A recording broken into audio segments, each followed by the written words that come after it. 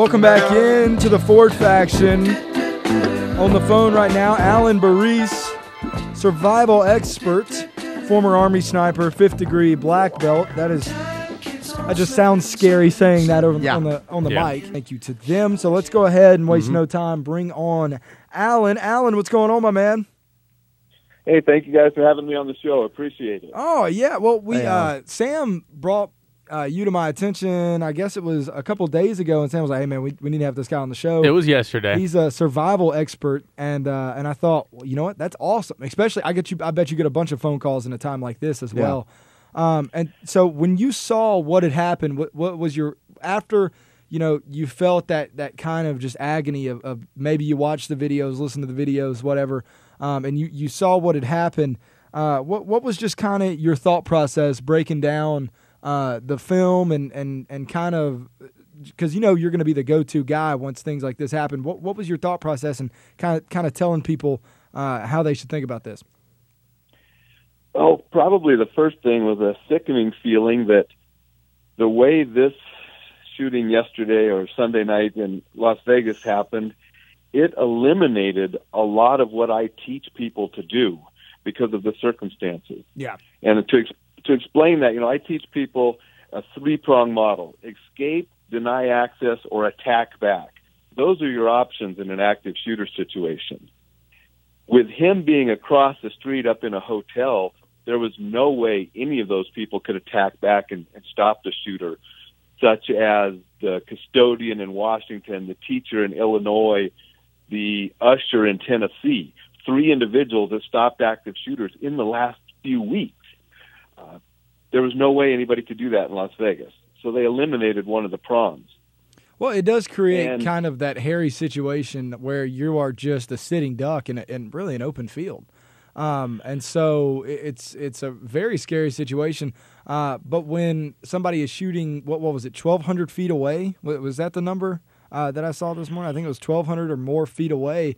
In an instant like that, what's your go-to, your instinct thing that that you would do in that situation? You're really limited in your options. First option, get off the X, get out of the kill zone. And the second option is looking, and you're doing this at the same time, is looking for cover, something that will stop bullets. Concealment, where you can hide, that's good. He doesn't see you, maybe he won't shoot. But cover that stops bullets and also conceals you is much better. And those are the only options those people had out there in the middle of nowhere. And without much cover, it was run as fast as you can to get out of the kill zone. And that's one of the reasons that I really promote staying in good physical condition and keeping care of yourself, because the better in shape you are, the better you can deal with an emergency if it happens. Now, Alan, thank you for coming on the show, by the way, but I wanted to bring this one up to you. Not too long ago, I was working at in a warehouse, and we had a situation where we did have an active shooter in the warehouse as well. Which was crazy. You called me about that, and I thought, what? Yeah, it was on the news. No one was hurt. There were no injuries, thankfully. But it all started off with an argument between 2 workers where it was a female. She pulled out her gun and started shooting in the air. I was behind, however. I was operating a lift. I was behind a large stack of pallets, so I didn't see what was happening. My first instinct was to jump out of I was near a garage door. I jumped out the back of the warehouse and ran with about 5 other people. In that type of situation, was that the right thing to do? I kind of followed first instinct. I didn't really understand, really know. I've never been in that situation before. That is the right thing to do because, you survived, you got away. And if you can escape and get out of the kill zone, that is the ideal response. When I teach denying access, that's like barricading a classroom or barricading an office so the shooter can't get in. That's because the avenue of escape wasn't there. And maybe you barricade the door and to give you time to then escape out a window. But if we can escape and get somewhere safe, that is the ideal and the best way to survive. Mm-hmm. Denying access is a secondary strategy if we can't escape. And attacking back, that's when we don't have the escape or denying access options, and it's either, die or attack back. And so we take them out and we stop them. And it people have done that successfully. So, and your 3-point plan, it's very, or your 3-legged plan, or what did you call it, sir? Well, it's sort of 3-pronged, but I call it's a triangle, because you have to do one of the 3, and in the book and stuff, and in my presentations, I show graphics, with this triangle. You have to do one of the 3. You're not necessarily going to be able to choose which one you do. Which one you do is going to be determined by where the shooter is and the situation you're in. If you're in a classroom and he busts, or an office and he busts through the door, you're forced right into the attack back. You can't even think about the other 2. Yeah. But you're always, when you're doing one, you always remember the other 2 are options. When you're escaping, you run around a corner, you run into a second shooter. Now you're fighting, attacking back. If you're attacking back and you smash the guy's head with a fire extinguisher, now you're escaping and getting out of there. So You're always thinking of the other 2, even when you're doing one. That's just stuff you don't think about in that moment. And so, and you, of course, being a survival expert, I'm sure you would just have your head on the swivel at all times. Do you ever sit in a restaurant where your back is not to the wall? You know what I mean? Rarely. That's awesome. Well, it says here you're an Army sniper, and so where in the world did that start? What was that like? Well, here's a gun. How far can you shoot, kind of thing, or was it just the most extensive of extensive training? It was back in the 80s. I served in the 80s, so I wasn't in the war. So I did a lot of training. I did teaching at the 2nd IDE Scout Sniper School as an assistant instructor, but I wasn't in a war situation. And it was an Army sniper school run by the 2nd Infantry Division, South Korea. And I was selected by my platoon sergeant in my company to go represent my company to go through the school, and came back as a sniper qualified individual for my company. Oh, my gosh. Now, Alan Baris joining us right now. Alan Baris on the phone lines with us. That's pretty cool. So you went, you came back, and now you are a certified sniper. Are you just the best hunter of all time? I mean, there's got to be some perks to that, right? Yeah, I mean, although it's, we used to shoot, you had to shoot at 600 meters, 3, 4, 5, and 600 meters to qualify and pass sniper school. Then we would practice on 800 and 1,000 meter targets. Oh my, that is so far away. It is, and usually you wouldn't when I was using a 308, the M21 and the M24. And usually you wouldn't always get a first-round hit on 800, 1,000 meters. And your spotter would call it, and you would get second and third-round hits. At 600 meters, you could get first-round hits consistently. And that's why those were the targets you had to graduate the school from.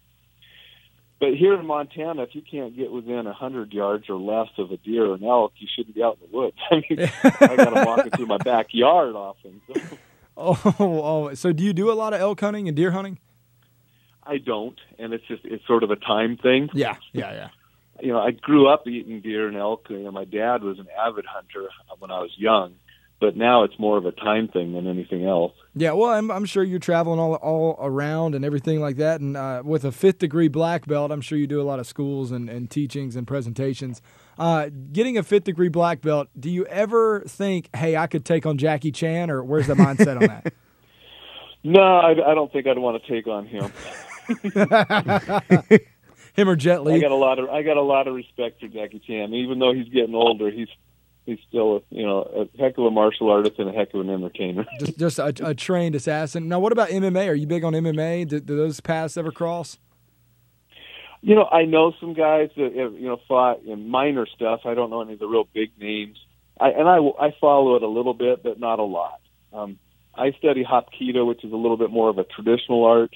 And that's my main art, where I've studied and learned in Korea, and I keep going back to Korea to train. And so it's more of a traditional art with a self-defense emphasis. Oh, my. I have high respect for the MMA guys, though. They're highly conditioned athletes. Yeah.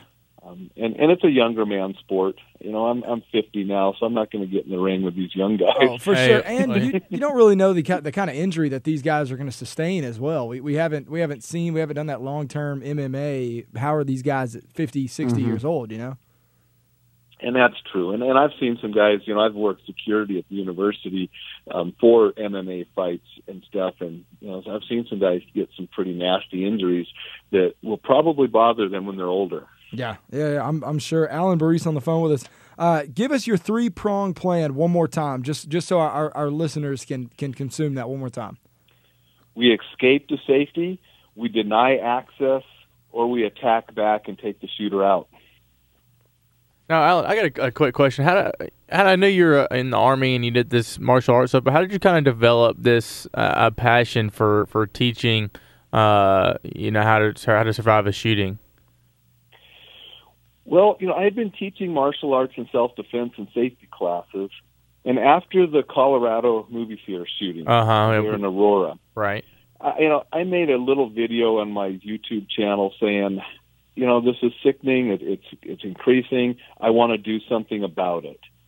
And I started researching. And then I also went to a Safari Land 8-hour active shooter response class. And it was taught by some police officers that were certified by Safari Land here in Missoula. And then I was asked to, because of my background in teaching, I was asked to join them as part of the teaching team. And I became certified by Safari Land. And that team over the last 3.5, 4 years has taught over 4,000 people in Missoula. But the length of that class, 8 hours, and needing a team, it's tough to take it on the road. Yeah. And I was getting requests to go places to teach, and that's why I devised the 4-hour Survive a Shooting class that I can do by myself and take on the road and teach people. Yeah, it's always tough getting all the team and kind of your guys together. And so you've got a 4-hour class, which you go over the 3-prong rules that you laid out for us.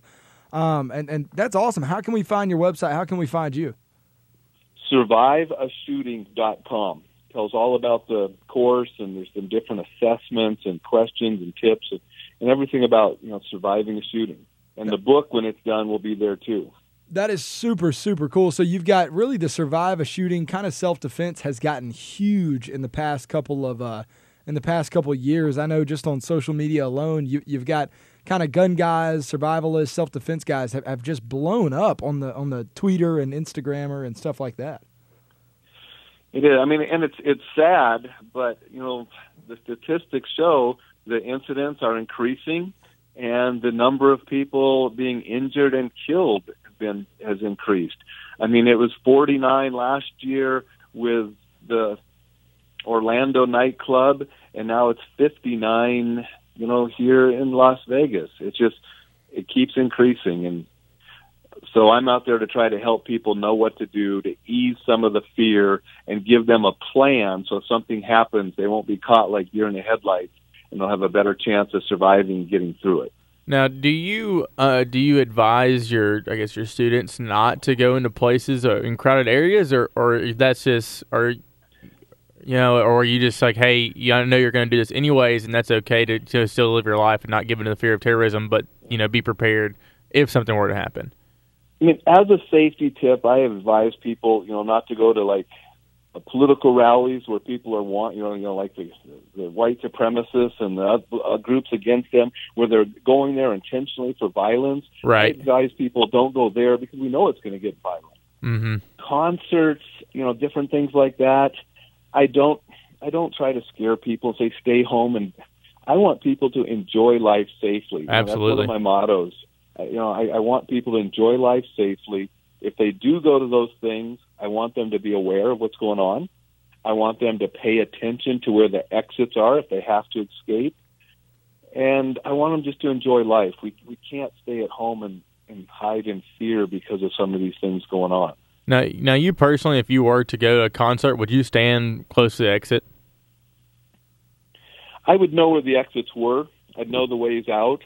Yeah. It's not always the way you came in. Most people, and I have an example in my book of a nightclub fire. It was one with a Great White, if you remember that fire when it happened. Uh-huh. Almost everybody ran for the front door where they came in. It bottlenecked, and a bunch of people died. Right. There was a back kitchen door that only a handful of people knew about and got out and lived. So I always pay attention to what are the other avenues out, not necessarily the main doors.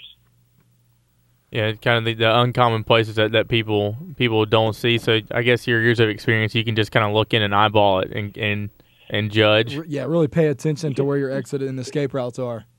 It's like restaurants. There's always going to be an exit out the kitchen. You don't have to go out the front door. Yeah.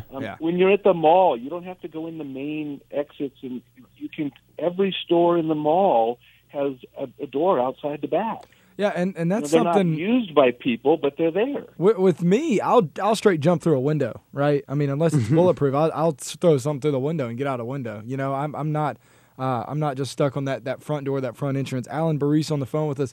Alan, thanks so much for coming on. That was awesome. I mean, that was just 15 minutes of just a meat sandwich of how to survive a shooting and kind of a look in a trained assassin's eyes. Can we call you a trained assassin, or you just stick with mixed martial arts or the fifth degree black belt? I'll just stick with Alan. Okay. I want you to go at the Taken guy, Liam Neeson from Taken. A rich man's Liam Neeson on the phone with us. That's Alan. That's like the really scary thing with that situation was even if you were there and you knew what to do and you'd been through these classes, you didn't know where that gunfire was coming from, and when you did figure out it was coming from above, you were just a rat running through a maze. You know.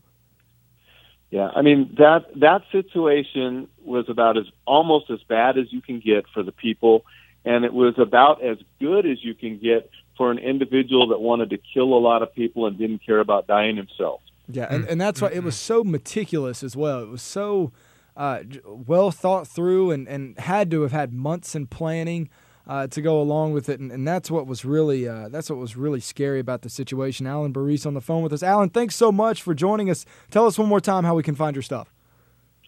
SurviveAshooting.com. Lots of good stuff there for you. Thanks, Alan. You're the man. Thank you, sir. Thanks, Alan. You're listening to the Ford Faction live from the Callcast.com Heating and Air Studios, Alabama license number 11120. We'll be right back.